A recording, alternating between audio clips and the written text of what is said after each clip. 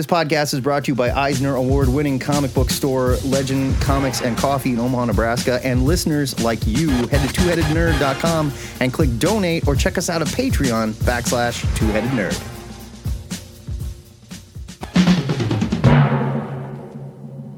Reporting from the Ziggurat at Omaha, it's time for the weekly nerd news update with your two-headed correspondent, Joe and Matt. Welcome to your THN Nerd News Update for the week of 3/18 to 3/25. I believe that's still March. I'm your head number one, and my name is Matt Baum. I have gone to the fact checkers, and they have confirmed, yes, it is indeed still March. We don't need fact checkers when we have Macho, remember? The current month is March. I have consulted Macho. Yeah. And I'm your head number two, the internet's Joe Patrick. And first up, we are sorting through the rubble of Shazam, Fury of the Gods' box office premiere and subsequent bombing at the movie theaters. You got that right, Joey. Well, Shazam 2 was projected to actually make $30 to $40 million over its $125 million budget on its opening weekend. Instead, Shazam grossed just over $30 million, leaving everyone connected to the film to come up with excuses as to why the movie bombed. And the popular theory seems to be it's The Rock's fault. Joe, what the hell happened to this movie? Was this lack of interest? Was this a bad trailer? Nerds waiting for Gunn to take over? Or, as the tabloids would have us believe, are we actually hitting superhero movie fatigue? Oh, God, I hate that so much. No. We're hitting maybe shitty superhero movie fatigue. Okay, that's just it. Let's just take that off the board real quick, because they don't ask questions like this when a drama bombs or when a horror movie bombs. So you go, right. No one is like, oh no, it's no horror movies are over. No. I guess we can't make movies about Steven Spielberg's family anymore. You know, like, give me a break. I mean, and look, it's not, as far as these things go, 51% on Rotten Tomatoes. Like, I've seen worse, especially from DC. Well, I mean, so I put that in like, there because it, like, just to put it next to the other film, which was at like in the 80s. This one's about 30% lower. No, the other film grossed $56 million on its opening weekend. This one grossed about 30% lower than that. Like, everything is dialed back. Sure. And you know what? I didn't even scroll down far enough to see that you'd put that in the notes. I just looked it up myself, and there are certainly worse reviewed superhero movies that do much, much better at the box office. Look at Ant-Man's a perfect example. Well, Ant-Man's better than 51%, but yes. But I mean, I don't think it is. I think Quantumania is at like 43. No, they were like, I thought it was 57, or was it 47? Yeah, it's pretty low. Ant-Man and the Wasp, Quantumania is at 47%.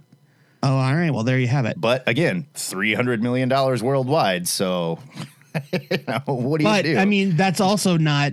I mean, after how long? That's also not. Well, no, but opening weekend, they passed the $100 million mark without problem. So, right. I don't know, man. I don't know what it is. I'm not sure what it is.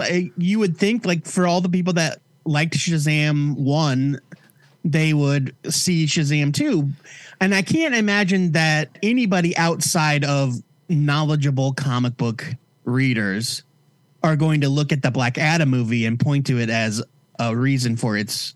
Okay, so let's talk about that for a second. Because, and also, plenty of people liked the Black Adam movie too. Sure, but let's talk about that for a minute. I'm not saying that Black Adam, because Black Adam bombed, that directly affected this. What I will say is, so Zachary Levi came out, put out like an Instagram post or something where he all but blamed The Rock for not letting characters from the JSA, which would have been Hawkman and Cyclone, neither of which I particularly cared for, but whatever, show up in the post-credit clip for this to ask Shazam to join the JSA. He said, The Rock said no, won't let him do it, because The Rock reportedly was trying to spin his own. This is back like months ago when he was doing the commercials, like, please go see my movie. It's my passion project.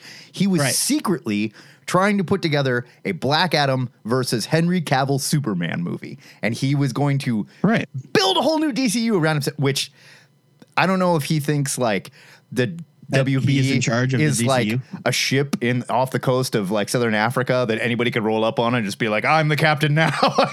Yeah. He was Captain Phillipsing the DCU. So, but let's talk about that for a second, because there's an element here that I don't think a credit cookie saves a movie. It's Levi. So whatever, dude.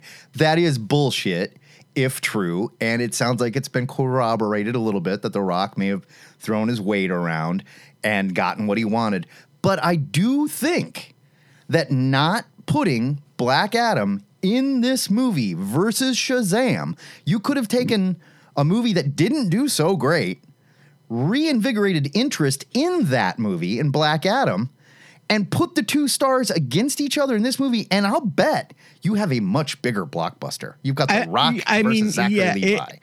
It's like the way it should have gone was Shazam 1, Black Adam, Shazam 2, co-starring Black Adam. Yes. I mean, it just makes sense. And honestly, I think whether or not there's comic book fans like you and I who are like, we get it, we know their history, it just makes sense.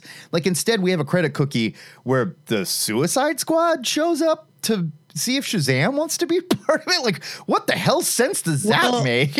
Not the Suicide Squad. It was Harcourt and Economos. So but they're it was working for Amanda Waller. So I mean, I don't know. But in Black Adam, the Justice Society also worked for Amanda Waller. That's true. She's the one that sent them. So which I don't like that either. I don't love, by the way. But like, that's not a way to get me to feel confident about your. It just seems like they got is to say that the Justice Society works for the same woman that assembled the Suicide Squad. Yeah, that's just stupid. But it just seems like they got so far ahead of their skis.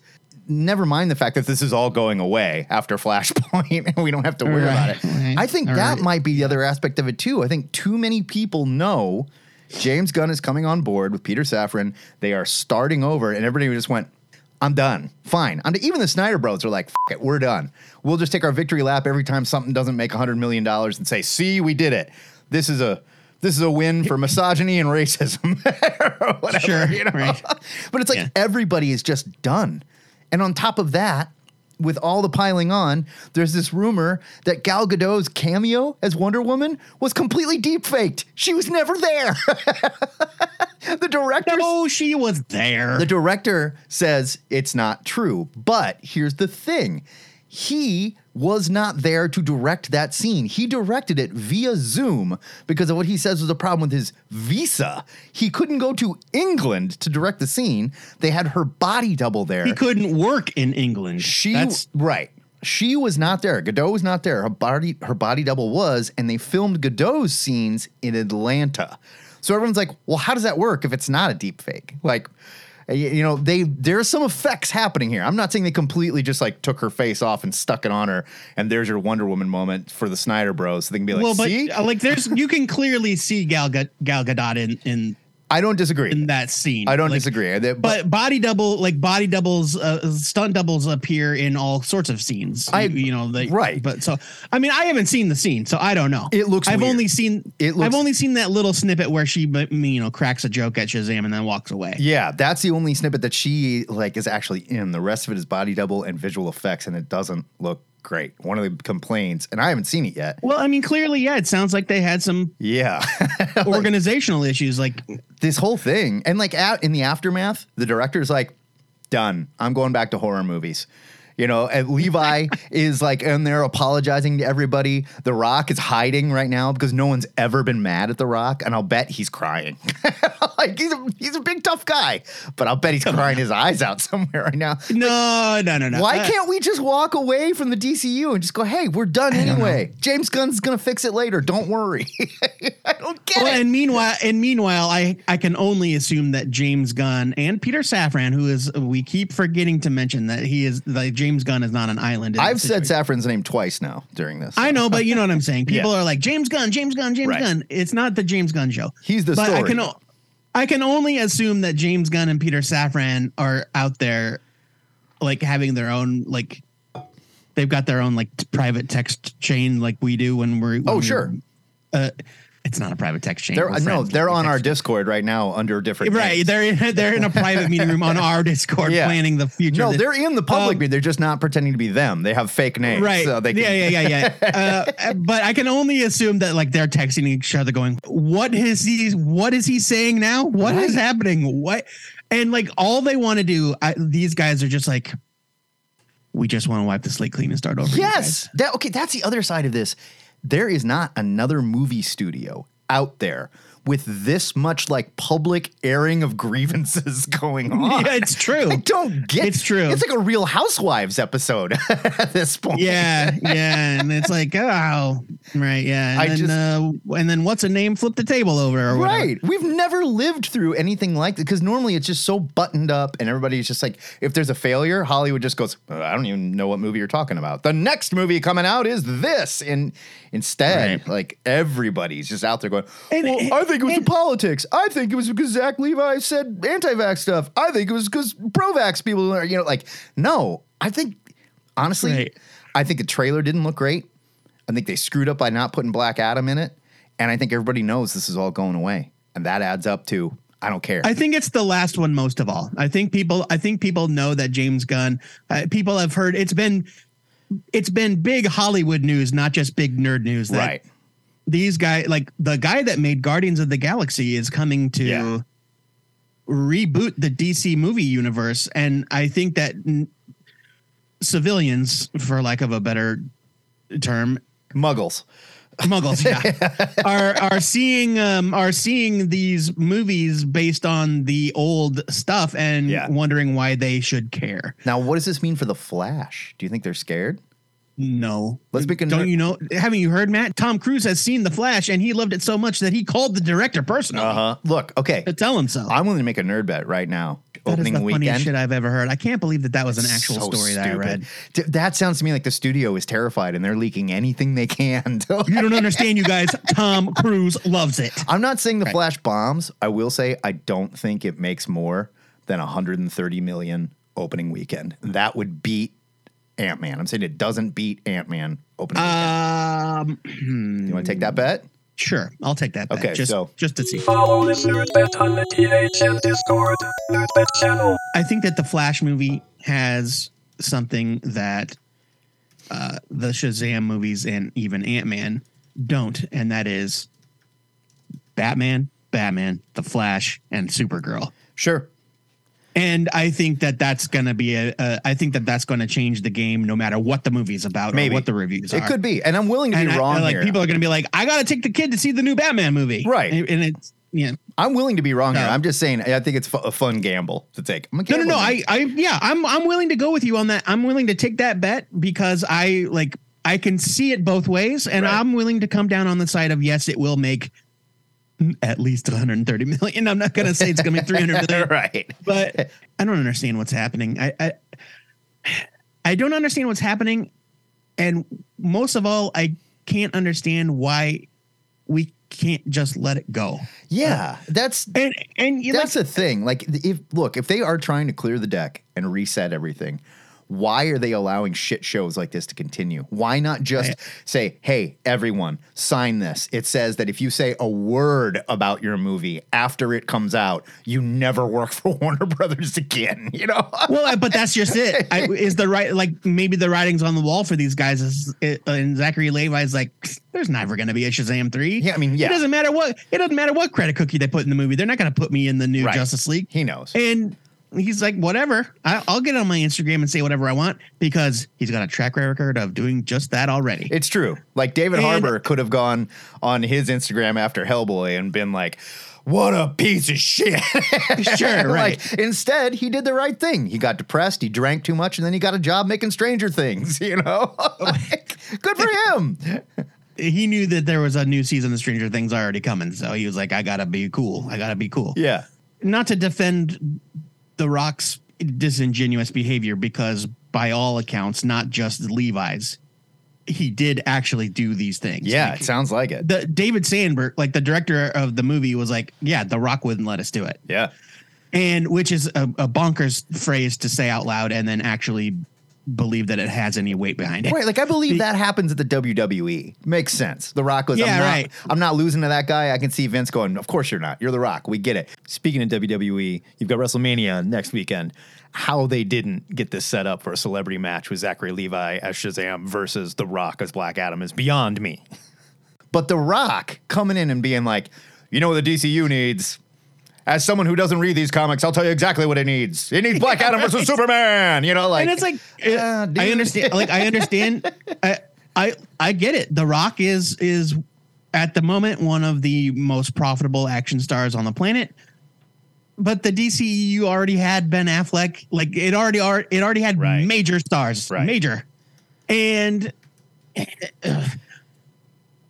so not to defend what The Rock did, like his diva like behavior, because like he came around like in the lead up to Black Adam, he's like, this is it, you guys, this is going to change the hierarchy of power in the DC universe. Yeah. Well, like he said, that's an actual quote. Right. He'd been planning this. Like I'm taking over. I'm just taking over. And you know, and Harvey Locust pointed out in the chat this week that the reason there's a Shazam franchise at all is because of The Rock. And I was like, oh, I don't know about that. But then I looked it up, and guess who's an executive producer on Shazam 1? Yeah. Dwayne Johnson. It's true. And so, like, yeah, maybe this is his baby, right? This corner of the DCU is his baby. But when the movie came out, immediately following, you know, they announced Henry Cavill back as Superman and then took it back. And now James Gunn and Peter Safran are rebooting everything. The Rock did what every good athlete knows how to do after a loss. He went out and he was like, all I know how to do is my best. Mm-hmm. You know, we tried and I did my best and yada, yada. And that's it. And that's great. And Zachary Levi is on his Instagram talking about like, you guys, I'm just here to defend. He starts talking about defending people. It's like, who are you defending? Well, then he talks about living in the truth. And living in the truth. And it's like, what are you, a cult leader? Yeah. Like, yeah. No, the whole thing is a mess. And I'll tell you what, this whole drama is probably more entertaining than the actual movie. Oh, I guarantee it is. No, definitely. And it's because like part of me is like, come on, Warner Brothers, pull up your pants. You're embarrassing yourself. But the other part of me is like, you are showing your entire ass. The other part of me is like, somebody go buy Warner Brothers another shot. This is great. You know? Right. Let's see how sloppy we can get them.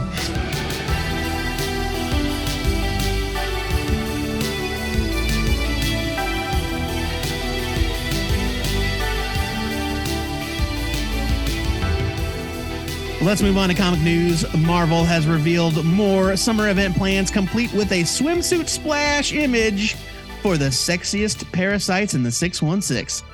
The Summer of Symbiotes. Yeah.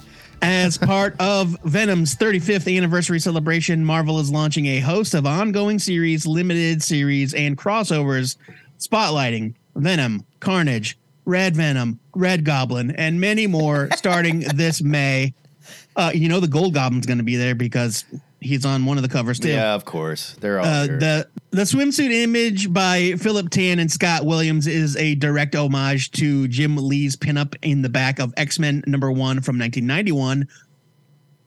Scott Williams also inked that image. That's kind of fun, right? I mean, like full circle, baby. That's kind of fun. Like, look, swimsuit issues and I mean, they're not doing a Venom swimsuit issue. No. It's just a summer pun. It's just a promotional image, and it was cute. People freaked. And it's fun. Like I looked at that and I immediately knew what it was, and I laughed. I was like, that's funny. Some of us on our Discord were like, "Oh, get up, swimsuit issue!" Like, no. Brian Domingos immediately recognized it as well. Yeah. And he's like, it's the Jim Lee, Lee swimsuit pinup. And yeah, it's cute. Like I laughed at it, and so let's do a quick rundown. It's not going to get me to. It's not going to entice me to read anymore. But we'll see. Okay, before we judge, let's get into the rundown. Let's run down the titles and let's see. I'll do the first one. You can do the next one. All right. So first, of course, we got Venom, crafted by a mastermind team of Al Ewing and Cafu. Al Ewing's Venom book has been very good. Venom's current ongoing series will continue to explore the transformative journeys of both Eddie Brock and Dylan Brock, a saga spanning time and space. Eddie's come face to face with worst parts of himself in the form of new villain Bedlam, while Dylan, Eddie's kid, has followed in his father's footsteps, embracing his own symbiote and becoming a new Marvel hero. And this summer, their symbiote family is about to grow even larger. They can have a baby? The dad and the kid? I don't know. They just said the family's about to grow larger. I mean, maybe a kid makes a mistake, Joe, you know? Maybe it's more of a found family, man. I mean, these things happen. My dad used to say, if you're old enough to make a mistake, you're old enough to have a baby. So. Yeah. Okay. I fell off Venom a long time ago, and now I'm kind of worried about getting back to it because there's this, like, he's giant and looks like the Red Hulk with no hair. What's going on? There's some space godlike things going on again. So, all right. It's Al Ewing. We don't need to talk about that. Yeah. I just, I fell off Venom. I'm glad to hear it's still good. Maybe one of these days I'll catch up. And, of course, it should be noted that all of these descriptions are from Marvel, which is why they sound so exciting. Yeah. Next up is Carnage. The most terrifying villain in the Marvel Universe has returned. Cletus Cassidy is back in Alex Packnadel and Francesco Mana's Carnage ongoing series. With a renewed purpose, Venom's psychotic offspring is ready to unleash his vengeance on an unsuspecting Marvel Universe and ascend to a glorious new role. After he takes care of Miles Morales, of course. We already talked about that one. We've got an active nerd bet. We have an active nerd bet about how that storyline is going to lead into Coven of Chaos. No, not Coven of Chaos. The Jonathan Hickman. Yes. No, the Jonathan Hickman. Oh, Ultimate. Yeah, Ultimate. Yeah, the Jonathan Hickman Invasion, Ultimate Invasion thing. Next up is Extreme Venomverse, which is good. No! Because the regular Venomverse wasn't quite extreme enough for guys like me. But, in the same spirit of Edge of Spider-Verse, this landmark new series will take readers uncharted corners of the symbiote hive with brand new stories by all-star creators. Okay, so this is just jumping around a what-if Venomverse type thing. I can't. They're still they're still chugging out the Spider-Verse comics. Yeah, I mean, I don't get care. it. The Venomverse is something they've already done. I don't need to see I don't need to see symbiote hosting Felicia Hardy, a Venom Samurai, or a Venom Space Knight. I don't care. We already had a Venom Space Knight, and I liked that story. It was fun. Yeah, me too. Joe, I'll let you Moving on. I'll let you take Red Goblin since it's your favorite. It's my favorite. Again, I can't believe after all these years of us making a joke about Carnage being called Red Venom, now we have a character that's called Red Goblin. And I get it. Goblin. And there's a green goblin and a gold goblin. Yeah. And it fits, but it's still a character wearing a Carnage, and he's called Red Goblin. It's so stupid. Spinning out of the pages of Venom, a deadly new goblin takes to the night sky in this ongoing series, again by writer Alex Packnadel and Marvel Stormbreaker Jan Bazaluda. No, I'm sorry. Bazaldua. We've said I've been saying that wrong for like 30 years. I'm sorry, Jan. On stands now, the thrilling saga stars Normie Osborn, who's received his own symbiote and embraces his grandfather Norman's legacy by becoming the Red Goblin. But will Normie fulfill his dark destiny as an Osborn, or will he and his symbiote strive to make a difference for the better? Nothing says this kid might turn evil like the name Normie. Yeah, well, and he's got the hair too, so that doesn't help. He's got the hair. So Normie Osborn is Harry Osborn's son, grandson of Norman Osborn. We're going to have to do a full-on thing. Uncle Joe's story time on this because I dipped my toe in it and just was repelled instantly. Like, I don't want to be in that water. I don't really have anything to say about Red Goblin. I just want to know about. Slott did that. I want to know about Normie. I want to know where that shit came from. I don't know anything about the character. Normie's been around since the 80s. That's why I wanted Uncle Joe's storyline because I don't know shit about it. But we can do that later. Okay. All right. Fine. We've got another Carnage book, Carnage Reigns, a brutal crossover between Miles Morales and then Spider-Man and Carnage and the Red Goblin. This is the book we talked about. That's the crossover where they're fighting each other. Is it called Carnage Reigns? It's called Carnage Reigns, yet. And then Cult of Carnage, Misery, the mother of all symbiote stories from writer Sabir Perzada. I don't know who that is. And artist Francesco Mortarino, starring Liz Allen as the new Misery. Is Misery one of the female Who's the old? Well, I guess, but who's the old Misery? I don't know. Limited series kicks off when the Life Foundation symbiotes Toxin and the others are mysteriously stolen, but by whom and why? Regardless, it's up to Liz to save the symbiotes before they can fall into the wrong hands and unleash untold havoc across the Marvel Universe. Okay. All right, so Misery appears to be sort of like there's a Mr. Misery. Oh, Misery. There we go. Different. Symbiote. Misery appears to be sort of like Malice, the X-Men villain. Mm-hmm. It's a symbiote that has attached itself to multiple hosts. I don't know where this even came from. First appearance of Misery. First appearance unknown. This is a bad fandom page. Yeah, it really is. Misery is not historically a female symbiote. The symbiote was originally a dude, or at least attached to a dude. Yeah, and it is not Mr. Misery. Mr. Misery is a Doctor different Strange. character. So we don't know. Yeah. Lay it on us. Somebody lay it on us. We need to know who Misery is. I would really rather you didn't. I don't want to know. I want to know. I don't want to know any more about Misery. Hit me. I need to know. So hold on. Wait. I know I said it's enough, but it's not enough, Matt, because now they're telling me that not only is Normie Osborn a symbiote host, but his mom, Liz Allen, is a symbiote host. That might be who's joining the family. Why? Okay. You know. Let's talk about something neither one of us will definitely not read. The Edge of Venomverse Infinity comic. Yeah. Even Marvel Unlimited isn't safe from the Summer of Symbiotes. Learn about an exciting upcoming symbiote series. No, this is just saying watch the C2E2 2023 panel for more information on that. We're being very dismissive, and I apologize. It's just... No, we'll talk about that in a second here. Let's just finish up. All right. Finally, we have the death of the Venomverse. It's all leading to this. The epic adventures above, I see what we just talked about, are spiraling towards an explosive destination, and not all your favorite symbiotes will survive the journey.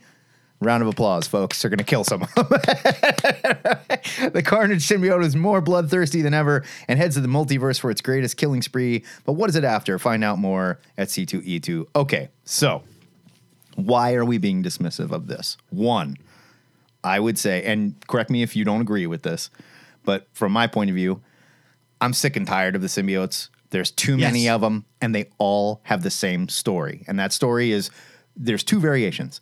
I'm the symbiote that's trying to be good, but it's so hard not to fall on my evil side.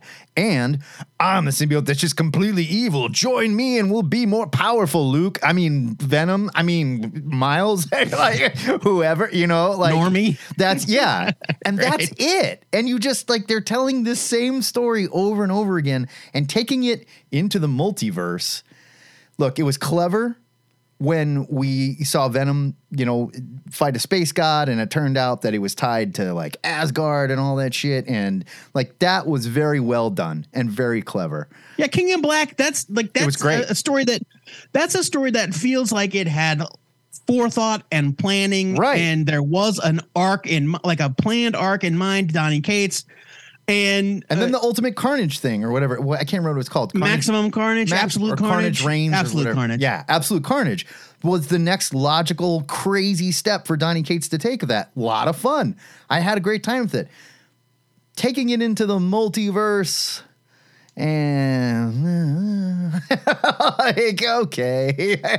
An argument can be made that, multiverse aside, because you could do anything in the multiverse. You could be like, yeah, there's a T-Rex that's got a venom on him. And I think they've done that. Yeah, there was a devil dinosaur that had a symbiote. Yeah. And, you know, so it's like, oh, yeah, this one's the Hulk and it's a symbiote. So that's obviously different than a normal, you know, whatever. Right. In the Marvel Universe, all of the symbiotes are essentially the same character. Yeah. They're not, I don't just mean like their personalities like you described. I mean, are there any symbiotes that don't just have like gooey knife powers, you know? Well, like, we learned that they're not that bad. They're sort of like the changelings I know, Star Trek. Like, they got, when they broke off from their original hive, they were polluted and stuff like that. I get that, know? But I mean, as far as what makes them different, right? Is there a symbiote currently in the main Marvel universe that's got something going for it other than wet knives? Scream is not a symbiote. Yeah, doesn't she wear a symbiote? I thought she wore a red one. Or did she just wear one for a while?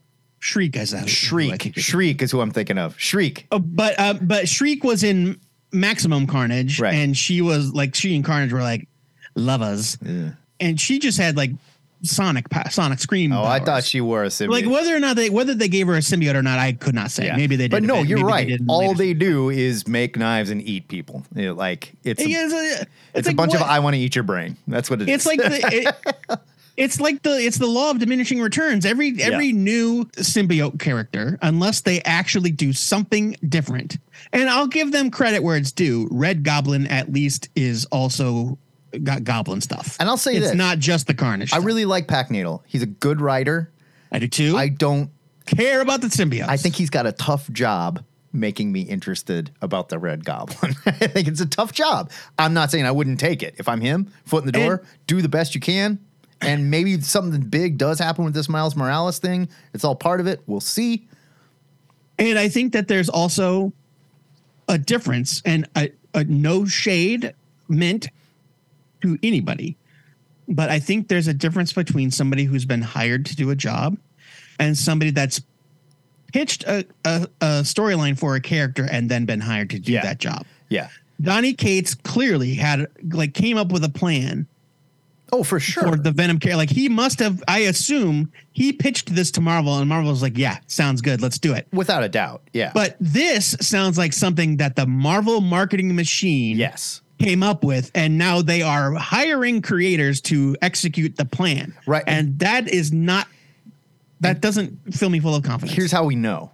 Because they announced this crossover stuff a couple months ago. And then they were like, suddenly they went, oh, crap, it is the 35th anniversary of Venom? Throw something together. Yeah. But you're absolutely right. Venom, great. Love the guy. Mm-hmm. Carnage, not so much, but whatever. Can be interesting, though. Can be interesting. But also, Carnage is a variation on Venom. Right. Carnage has his own, personality. And it's like, okay, I get it. Sure. Every single symbiote character after the invention of Carnage has been one symbiote too many. Yeah, I agree.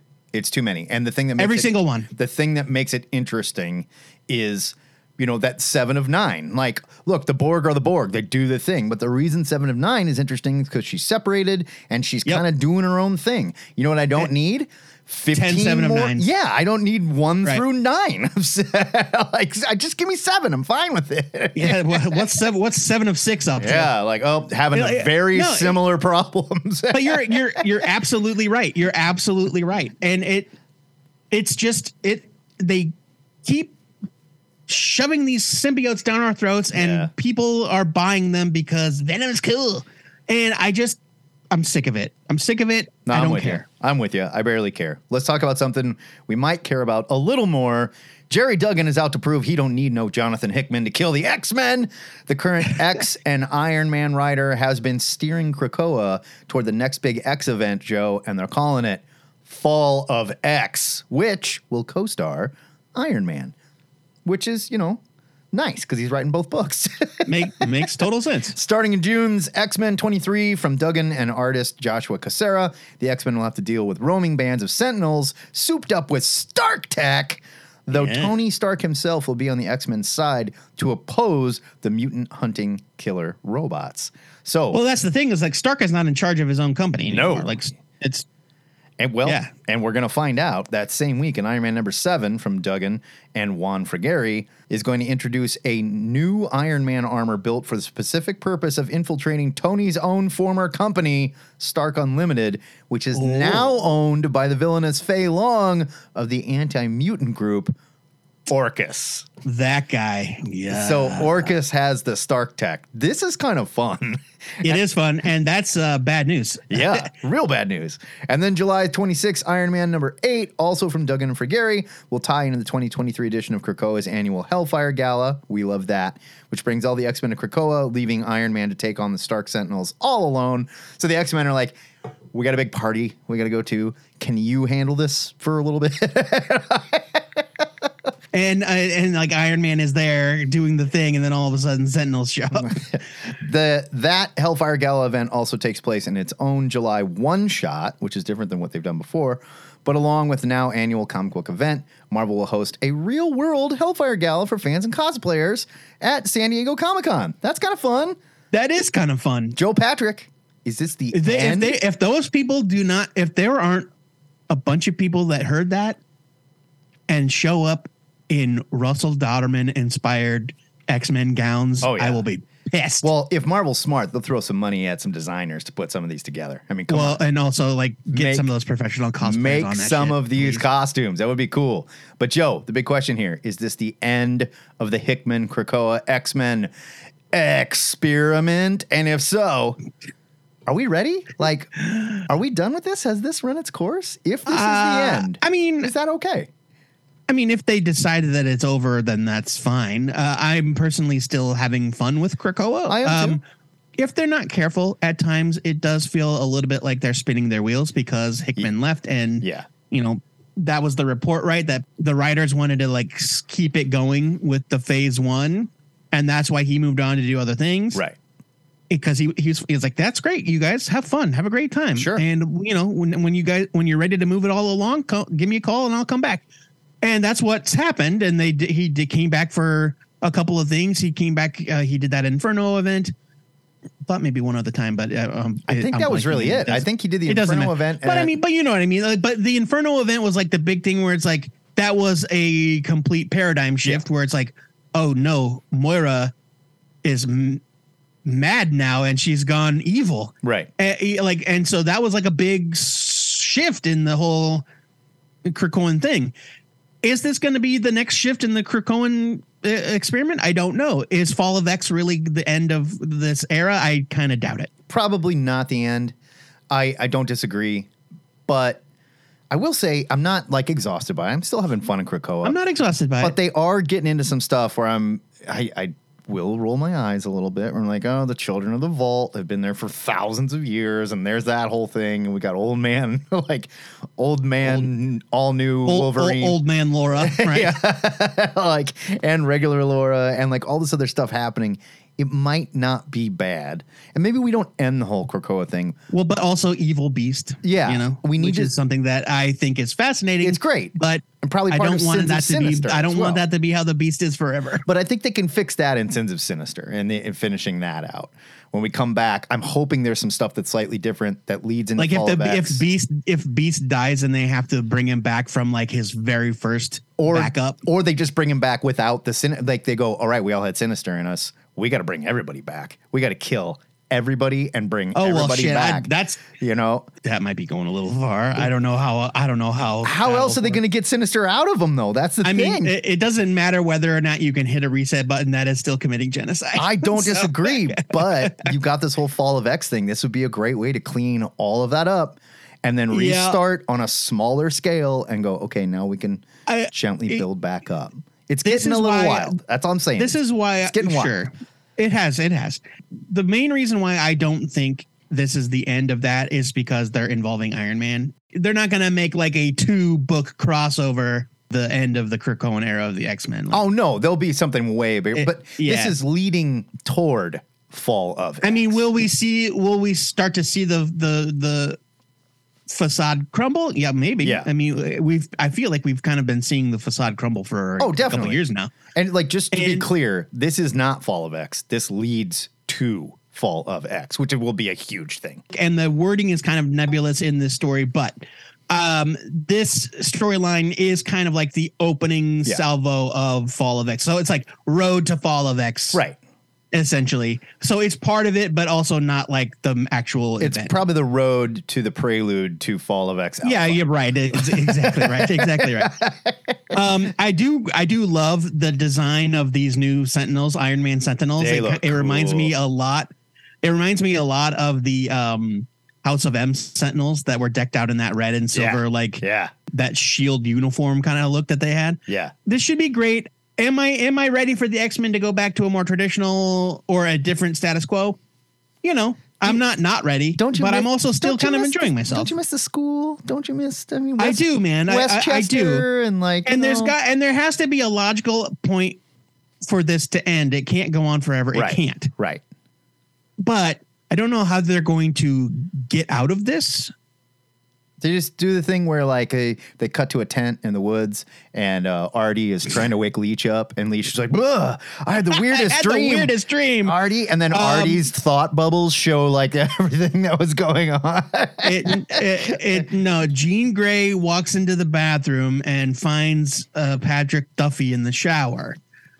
Even though his character has been dead for 2 seasons. Get your 50-year-old Dallas reference. You get it, though, and that's all that matters. Stop it. We will report more on this story as it develops. We'll cover the hell out of this one on the show. Don't worry. Yeah.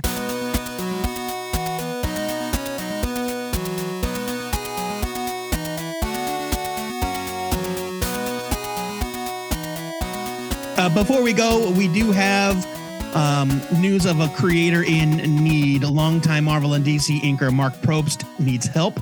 His work has appeared in scores of comics over the past 39 years. Wow. Including Grant Morrison's Action Comics, Mark Waid's JLA Tower of Babel, Greg Rucka's Wonder Woman, and many, many, many more. Mark is sadly on the verge of homelessness after a string of personal and professional losses.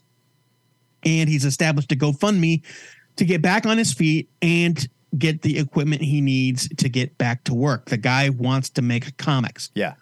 We're going to put a link to the fundraiser in the show notes for this episode, and you can already find that link in the Nerd News channel on our Discord. Brian Domingos is the one who brought it to our attention. If you can help in any way, please do. He's not really a name that a lot of comic readers are going to remember, but the guy has been making comics for almost 40 years. Yeah, we got to take care of our own is the point. We've got to take care of our own. We got an industry that does not take care of them. Think about that. All right. So I don't want to hear any, "Whoa, ask for handouts." No, this is an industry that does not take care of its own creators. So that leaves it up to us to help them out when they're in need. Do the right thing. Okay. That is your Nerd News update for the week, but we would love to hear what you have to say about these stories. You can join us in our Gang Hang on Saturdays from 11 to noon or post in our Nerd News channel over on our Discord. You know what we got to do? We don't have a question of the week right now, Joe Patrick, so we have got to set up a new question of the week to kick around. What do we got? Our new question of the week is courtesy of Anthony D via the Discord. What is your favorite comic book page turn?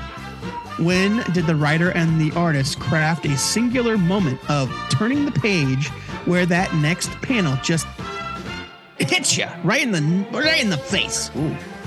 Or the gut, or the butt. Right in your butt. Right in the butt. This is not necessarily the best issue or the best story. It's just the best page turn moment. And for fun, what is your least favorite? When did you flip the page and exclaim, "Oh, this book"? I know exactly what your answer is going to be. I've got both of my answers ready to go, and we're going to talk about those next Saturday, or at this coming Saturday as you hear this, in the Cover to Cover Gang Hang and in the next Nerd News update. We'll be back next week with the Cosmic Long Box back issue reviews. It is Women's History Month, so the Cosmic Long Box has us looking at some classic comics by some classic female creators. Should be fun. But until next time, true believers, my name is Matt Baum. And I'm the Internet's Joe Patrick. And this is a Two-Headed Nerd News Update. Signing off.